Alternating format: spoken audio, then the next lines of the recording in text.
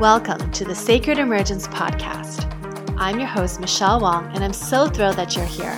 This is a place where you'll be guided to living your most aligned life so that your truest, most radiant self can emerge. We'll be jamming on topics ranging from spirituality, entrepreneurship, to wellness and lifestyle design, and everything in between that can support you to grow, evolve, and shine, all the while not taking ourselves too seriously. So if you're ready to step into your leadership, break through limiting beliefs, own all of who you are, and expand in abundance, grab yourself your faith cup of tea and let's dive in. Hey everybody, welcome back to another episode of Sacred Emergence. It's Michelle Wong here, and I'm so excited for today's guest. Today's guest is Trisha Bolender, executive coach and strategy consultant, and a really good friend of mine. And so I'm just so honored that you're here, Trisha. Welcome. Thank you so much, Michelle, for having me. I've been really excited for this conversation. I know. I'm like, you are such an amazing person. And I can't believe we've only really known each other like this year. This year. And we live in the same city and we've never actually met because COVID. Right. Like we had our conversation and then COVID hit. Yeah, so crazy. And, but I feel like I just know you, yeah. And your work is phenomenal. And I'm excited to dive into it today. Your work is called Sacred Power. Yes. And I'm excited to learn more and how that came to be, and just kind of jam on this topic, because I know it's incredibly powerful for women, and just knowing how we met through Mama Gina's community, but then we have so many mutual friends outside of that. I'm like, how, that is just such a small world, right? Totally. I know. Yeah. Okay. So let's share what Sacred Power is and then how that came to be for you. Yeah. Well, it's funny. It's interesting that you mentioned Mama Gina, because, she talks about a reclamation, right? Like a reclamation of a word. And I talk about a different P word, and that's you could say pussy. Yeah. I didn't really know sort of who's, but actually I just should have figured that this is your podcast. So it's okay to say pussy, a reclamation. So she talks about pussy, right? Like reclaiming that word. And for me, it's, and it's related to that, but this idea of power. And for so many of us women, power has become a bit of a dirty word. I mean, if we look at the leaders who are in power or perceptions of power, so often power has been used, power over people. And basically what sacred power means to me is using power for good, like using power for love, using power for what's sacred. And we were all born with power. We were all born with particular gifts. And so often I see so many people diminishing their gifts. And I know this firsthand because I certainly did. And I spent much of my career really feeling like an imposter and playing small in so many ways. And I think, you brought up just meeting this year and everything that's happened this year. I think this year has really showed us more than other years, just how crucial, how much of a role each of us has to play to create the world that we want to live in, because it's kind of fucked up right now. And the world is calling for a new kind of power. And that's really the stand that I take and that I help other people with. So do you work with everybody? Do you only work with women? Who are your clients? Yeah, so I work with heart-based executives and entrepreneurs primarily. And, it's mostly women, but I also work with men. So I work, the type of work I do, it's really bridging heart, head, and soul. And so it's people called to do that. And I work with leaders with exceptional mind and exceptional heart. And the leaders that I work with, and this is a range from, Fortune 1000 for-profit companies to social enterprises, to startups. But everyone who I work with, there's a reason that they're doing the work they do that extends beyond just them.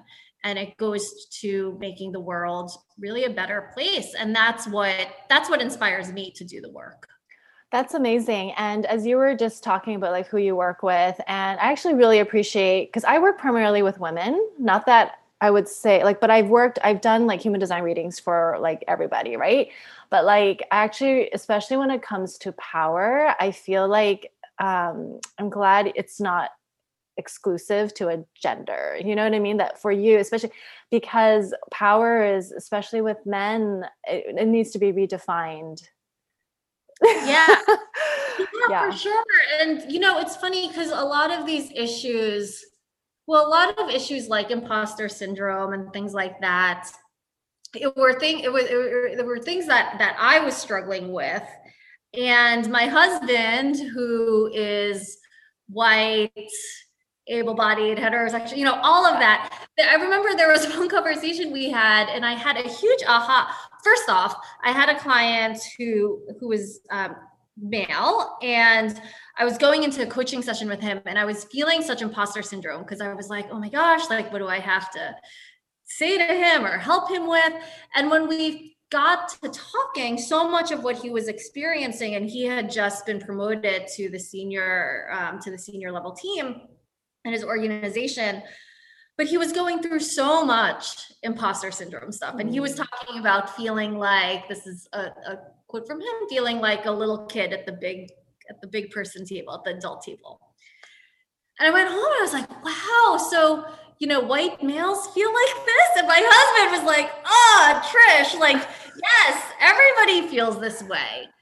And the reason why I think this is really relevant is that when we feel out of our element, or when we feel not good enough, we behave in ways that are not super helpful. And so whether that's diminishing ourselves, which is something that I do, or whether it's,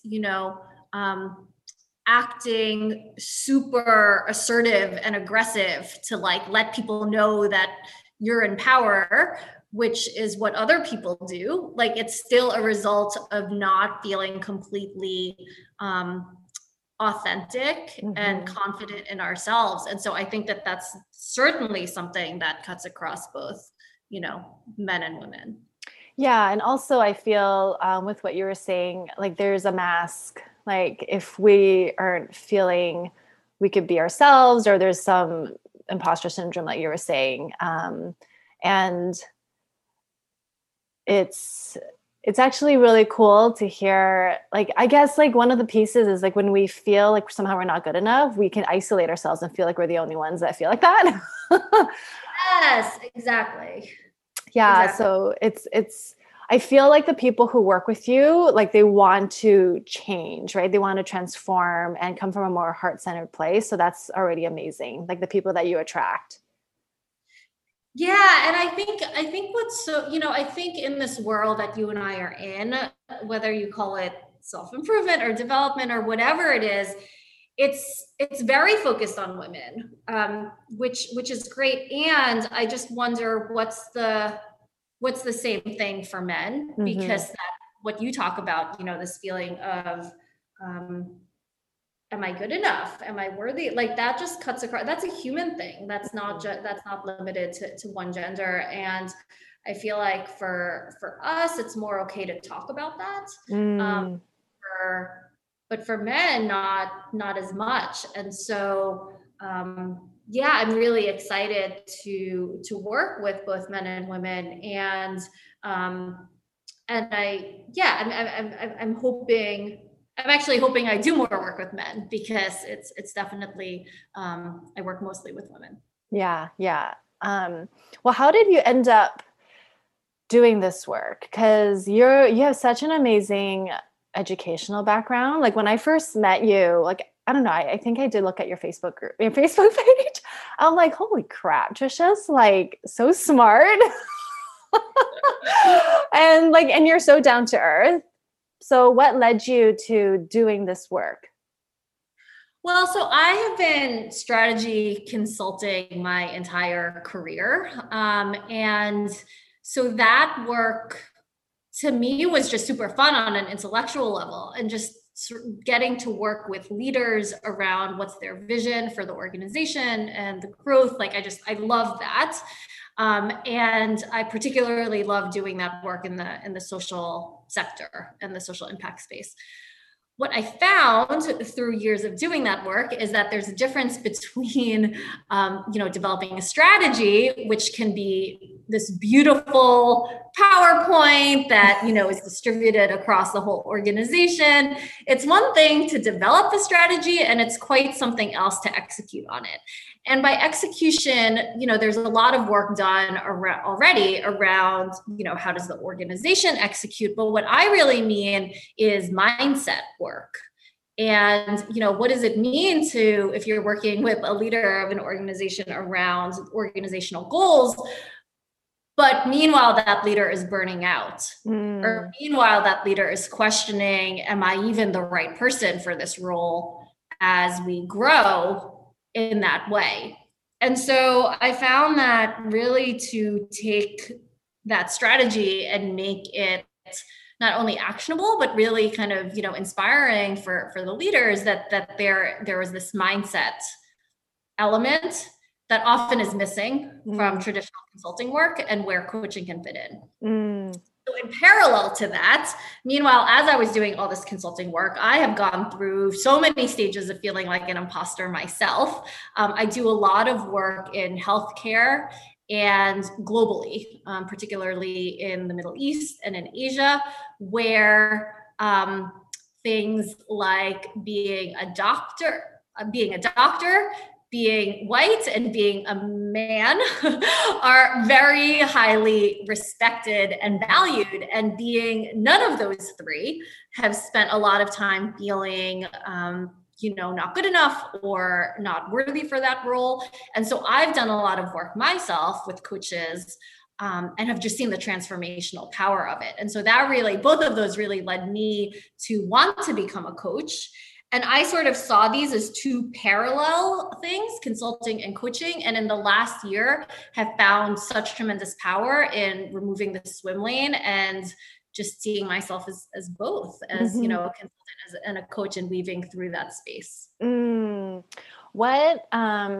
it's okay. First, it's interesting that you say that, because when I was just what you're saying, like white doctor, American and male, it's so interesting, because when I was in Bali, I got sick. Like I got sick on the last day. I was there for 2 months and I got sick, which is so crazy. I was supposed to fly out the next day, and like my body was like, no, you're not leaving. You're going to vomit. But anyway, I actually didn't. Like it was a weird experience, and I ended up going to the doctor, and this doctor's clinic, I was like, they welcome like tourists and foreigners. So it's like a doctor, not like, I don't know, like they're a holistic doctor. Like, you know what I mean? Yeah. It's so this woman comes in, and I think she's Indonesian. She's kind of petite. And then she's a woman. So I just asked her casually. I wasn't sure if she was my doctor or so someone else, like, who am I talking to? So I asked her, oh, are you my doctor? And she's like, yeah, I know I look like, she's just like, I know I look young, and I don't look like, she was just kind of like starting to say all the reasons why, and then she's like, so I actually have to work extra hard to prove myself. And I literally was just wondering if she was my doctor so I could start telling her what was going on. But that's like the pressure, yeah. So it's interesting, but I wanted to share that because that reminded me of that story when you were saying like, the ideal. And then for you're saying, okay, consulting and coaching. I've always wondered what the difference is. Yeah, it's a great question. And I think when I first when I first did this, the main difference in my mind was consulting was for, at least the way I was doing it, was for organizations and governments. So basically looking at a systems level, and then coaching was more for individual. Okay. But as I've been doing more of this, and quite frankly, breaking a lot of the rules that I was taught around coaching, which my inner rebel is just thrilled about, to me, it's more external versus internal. And so coaching, I see that as the inner work. So mindset, alignment between head and heart and spirit and everything that's happening internally, individually, and as well as your relationship with other people and the system, but it's very centered on the individual. And then consulting really being the strategy. So consulting being sort of like the how do you do that, and what's the external strategy. The other thing is when working with organizations and systems, consulting, there's a lot, it's not just what happens in the meetings, it's what happens in between the meetings. And so what happens in between the meetings in coaching is that the client does their work. And then I get to hear about it at our next coaching session. In consulting, what happens between the meeting is I do the work. I do the research and the analysis and gather everything together and write the reports. And then I report out at the consulting meeting. And so it's really sort of, that's the difference. And that's why I think coaching is so powerful, because it's really empowering the client versus consulting is more, here's the stack of everything. Oh, that's really funny. You're like, I do the work. Right. As the consultant, that's hilarious. Oh my goodness. Okay. And then you mentioned you spent time, you mentioned I know that you spent time in India. I did. Yes. And so how do you feel like that experience, or maybe it didn't, but did that experience translate to sacred power? Yeah, for sure. I mean, and the only reason I hesitate when I say yes is that, frankly, I mean, India has affected everything. India has affected my entire and influenced my entire life from and since India. So I met my husband in India. I pivoted from general consulting to specifically the social sector through my work in India. Just the best of my friends are from India. But the biggest way that it influenced my sacred power work is that I returned from almost 5 years in India feeling like a real utter failure. And so when I went to India, it was just meant to be for 1 year. It was through a fellowship program. And there was just a lot of excitement about the work. And we were doing really great things in opening maternity hospitals in India. And when I left 5 years later, almost 5 years later, to me, it was a very public failure because we were very communicative on our goals and how many hospitals we were going to open. Publications like The Economist covered us and talked about our strategy, and it didn't come to pass.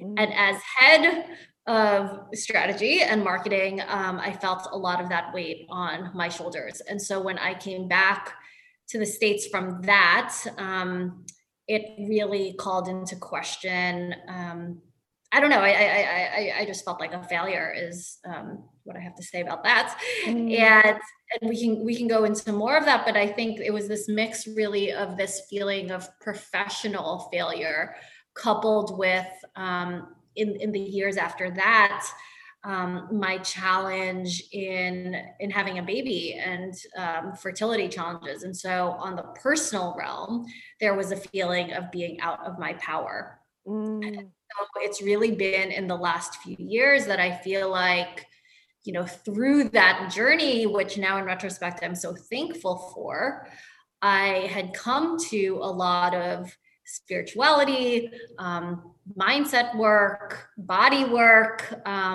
I mean, really mindset, heart, and soul, and have really just, I feel like I have personally transformed over these last few years in a way that if that hadn't happened, I wouldn't have. And now I'm really excited to share my learnings with people who would find that beneficial, and want to step into their power. So yes, absolutely, India plays a big role in my sacred power work. Wow. I just feel you so deeply as you were sharing that, because like, oh, like, like that's such a huge, because just knowing you, and even like your, I would assume like your track record has been like top, right? Like to get into like the Ivy League schools, to get into like just the work and just the level of excellence you hold yourself to. I just already know that about you. Like we haven't really talked about it, but I just know. And to have that vision for your work and to return and not see that necessarily play out the way you wanted it to, that's huge. And then to be able to personally grow through that, I mean, that takes guts. That takes a lot of courage and just a lot of like, okay, like what's next? So I commend you for that. Thank you. Thank you. And yeah, and I really, and I want to just point back to our work together and learning about my human design, because I am passionate about learning and growth and evolution. But the other part of me, and maybe it's my introvert self, is around keeping that to myself. And through our work together and learning I'm a projector, really taking in that other people can benefit from the lessons that I have to share. And so, really in this phase of my life, and I continue obviously to continue growing, but I have really a desire to get those lessons out there. Not necessarily so people don't make the same. I know we say that a lot, like, oh, putting this out there so you don't make the same mistakes that I do. Actually, my fears, my mistakes, those have propelled me forward. And so I don't wish for people, if I look at my children, I'm not wishing for them to not failures, because it would propel them forward. And it's not about not failing, but what I do think it's about is not feeling shame when we do. Yeah. And it's what's interesting is like, just because you mentioned human design, there are some profiles. So in human design, there's a profile, which is really about how kind of like your archetype and your personality in the world. There are some profiles where failure is a part of it's natural. It's like you need to fail in order to learn and grow, and you need it as life experience. But we're taught that failure is bad and blah, blah, blah, all the labels that we can be conditioned to not fail and want to be perfect. And therefore we don't try things. Yeah, for sure. I mean, any TED Talk you see, they're all talks on failure, right? It's all talks on failure and then what they did from that failure. I think the next step, I think where we collectively can push our boundaries more is being more open when we're in the midst of that failure. So, still as a society, I think we've gotten a lot more comfortable with talking about failure, as long as it's then led to success. And then of course, every success story, we get to talk about all the failures that happened before, like the Thomas Edison quotes on inventing light bulbs. But I think, getting to a place, and this is another connection we have as women speak, even though we never actually did it together, but strengthening that muscle of being comfortable talking about failure as it's happening to lessen the shame. I think that's a big thing that we need as well. That's interesting, actually, because that is true what you're saying. Like when you're in the midst of it, you don't share it until you've come through it. And I can see how, like, if you're using it as a platform to process stuff, and if you have a business and maybe your audience is like, okay, where are you going with this?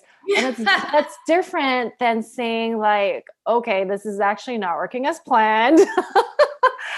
And just being more transparent of, okay, we're kind of dealing with it right now and to be continued, Yeah, and who we are as we're navigating that failure, right? And you and I share a mentor and a coach, Melanie Ann Layer, and I really resonated with how she talks about this, where you don't have to share the specifics. Like, I'm going through something, but when I go through something, like this is what I do. This is how I lead myself. Yeah.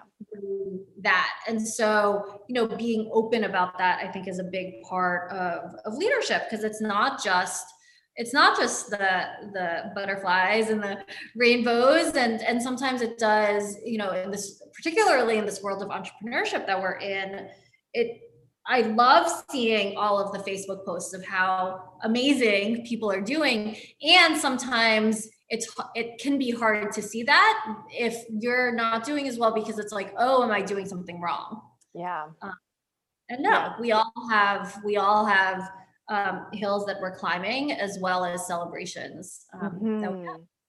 Yeah, it's so funny because this is where like social media can become so fake. It's like we only share the good. We don't share the actual journey, we only share the celebration. And then it becomes one-dimensional. Yeah. And then it's hard to connect. And I feel like that's a facade that needs to be taken down. If people still feel like they can only share the good side. Yeah. And it's interesting, because I think you and I are in similar worlds. And I imagine both of our Facebook like groups are very curated and things like that. And so I feel like I'm in the past, I've been in Facebook worlds where it's very negative. Mm-hmm. And so it was such a pleasant, not surprise, but it was just like so great to be in all these new worlds where we could state our celebrations, because oftentimes it's like, oh, you shouldn't talk about that. You shouldn't talk about how much money you're making or your successes or whatever. And so I'm very grateful to be in those places where we can celebrate very openly. But I agree with you that it's sort of, real life it's a mix of, the ups and the downs, and being transparent about both. Yeah. And I think that maps also to like what is leadership and what's power. I think it's like the ability to be vulnerable, right? To, because you were saying the heart, the mind, the spirit, the soul, like all of that. And what's really fun? I caught your live because I know you're also doing the 360-day lives, which is incredible. So everyone follow Trisha. She has a lot of wisdom in her lives, and they're like, I like that it's short, Projector style. Projector style. Oh, Facebook Live projector style. Hashtag, yeah. And you were sharing how you're getting it trademarked, Sacred Power. Yes. Which is incredible. And I love how you shared your conversation with a lawyer of like the what else. Can you share that? I love that so much. Oh my gosh. Thank you, Michelle. Yeah, it was such a fun. So I met with a trademark lawyer. I hired a trademark lawyer around Sacred Power, and we started to fill out the application together. And the lawyer asked, well, what are you using it for? To which I answered. And then the next question is, what do you plan to use it for? And so, there were some things that were pretty obvious, like, an online course and, things like that. And she said, okay, what else? I was like, oh, I don't know, maybe an ebook, maybe a book. She's like, okay, what else? I'm like, maybe like a series of books, like Chicken Soup, for the soul type of thing. She's like, okay, what else? And I'm like, oh my gosh, like how long? Like, and the thing that's so funny is that each time I said something, it felt so edgy. And I kept thinking she would be like, hey now, like, okay, that's a little too much. Like, don't get too big for your britches or whatever. But like each time it was this like, okay, great. Like, what else? In the very like steadfast way that, it actually reminded me, Michelle, of spring cleaning. Yeah. Which is the opposite. It's like airing out our trash. Like, okay, what else do you got? Okay, what else? But it was like that, but for the good. And I was like, oh my God. And by the end of the conversation, I was so amped up. Like there were like t-shirts for Sacred Power, like planners and like all these things, like gratitude journals. And it was just so fun. And who knows what will become of that. But, my reflection there was how little space we give ourselves, or, I should talk for me. Like, even though I am in this world of personal power, like how little time I give myself to really not just dream big, but share with someone else what those big dreams are and how we need more of that. I love that, because as you were sharing it, I could feel like when I was watching your live, I was like, oh my God, I could actually feel like I know exactly what you're experiencing in terms of like, can I share more? Like, what else is there? I'm like, oh my God, is she going to stop me? Like, and it's like, oh my God, like we're so not taught to dream big. Like, like we really aren't. And so I love being able to experience that through you with your lawyer, who is like, I can imagine she does this with so many other people. And just like, oh, I love this part because I get to really like tease it out of them, Yes. Yeah. So you were saying about spring cleaning for listeners who like, what are they talking about? So like, so Mama Gina, who you can actually look her up, and I can put in the show notes at mamaginas.com. She wrote the book Poesia Reclamation and Mama Gina School of Womenly Arts. So she has this method called spring cleaning, where it's a really good process to, like what Trisha said, air out your trash. Not air it out, but just take it out of you so that you don't carry it around you. So spring cleaning is a method. It's a tool that we were taught when we went through her school. And it's also in her book, Mama Gina School of Womenly Arts by Regina Thomas-Sauer. So yeah, I love that. So I was saying, like, I just love how your lawyer really went through that process with you to really dream bigger and see what's possible. And how fun is that? Because we're really not taught to dream big. Yeah. And, just hearing you explain spring cleaning, what was going on in my mind is just why spring cleaning is so effective, and why I think that conversation with the lawyer was so effective was there was no judgment. Right. And so whether you're talking about something that's annoying you, the way we do it in spring cleaning is just, there's no judgment. And so because there's no judgment, it's actually quite easy to release it all, because there's no energy that then becomes sort of hooked. And so similarly, I think it's amazing how in brainstorming, there is energy that gets hyped up, but there was something also really powerful about her just being very steady and calm. Like, okay, what else? Okay, what else? Like just feeling like there was no judgment that it was too big or it's unattainable or, anything like that. Yeah, I love that. So I'm excited to hear how that goes. As it goes on. But I was like, oh my God, wouldn't it be so fun if you came up with like journals and like, I don't know, oracle cards. I know. Like all the things, right? So. Oh my goodness, oracle cards. I did not even think of that. Yes. Oh, add it to the list. Oh, well, amazing. This has been so fun, and just like learning more about you and like what is to come. I'm so excited. How can people find out about your services and learn more about your world? Yeah, thank you. So my website is trishabullender.com, and that has all my contact information. So they can go to my website. Cool. And you're also on social media? I am. It's Trisha Lords is my Instagram, Lourdes. Okay, cool. So all of that is going to be in the show notes. And thank you so much for your time, Trisha. It's always a blast. Yeah, this is so much fun, Michelle. Thanks so much for having me on.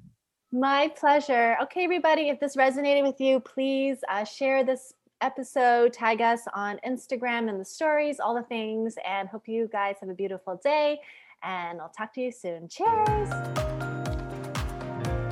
Join our free private Facebook group community, Sacred Emergence, to receive more connection, guidance, and support, and take part in our 5-day Inner Confidence Challenge to not only boost your confidence, but to help activate your inner leadership. Details in the show notes. Thank you for listening to the Sacred Emergence podcast. Make sure you subscribe so you don't miss an episode, and thank you in advance for sharing this with others who can benefit. Until next time.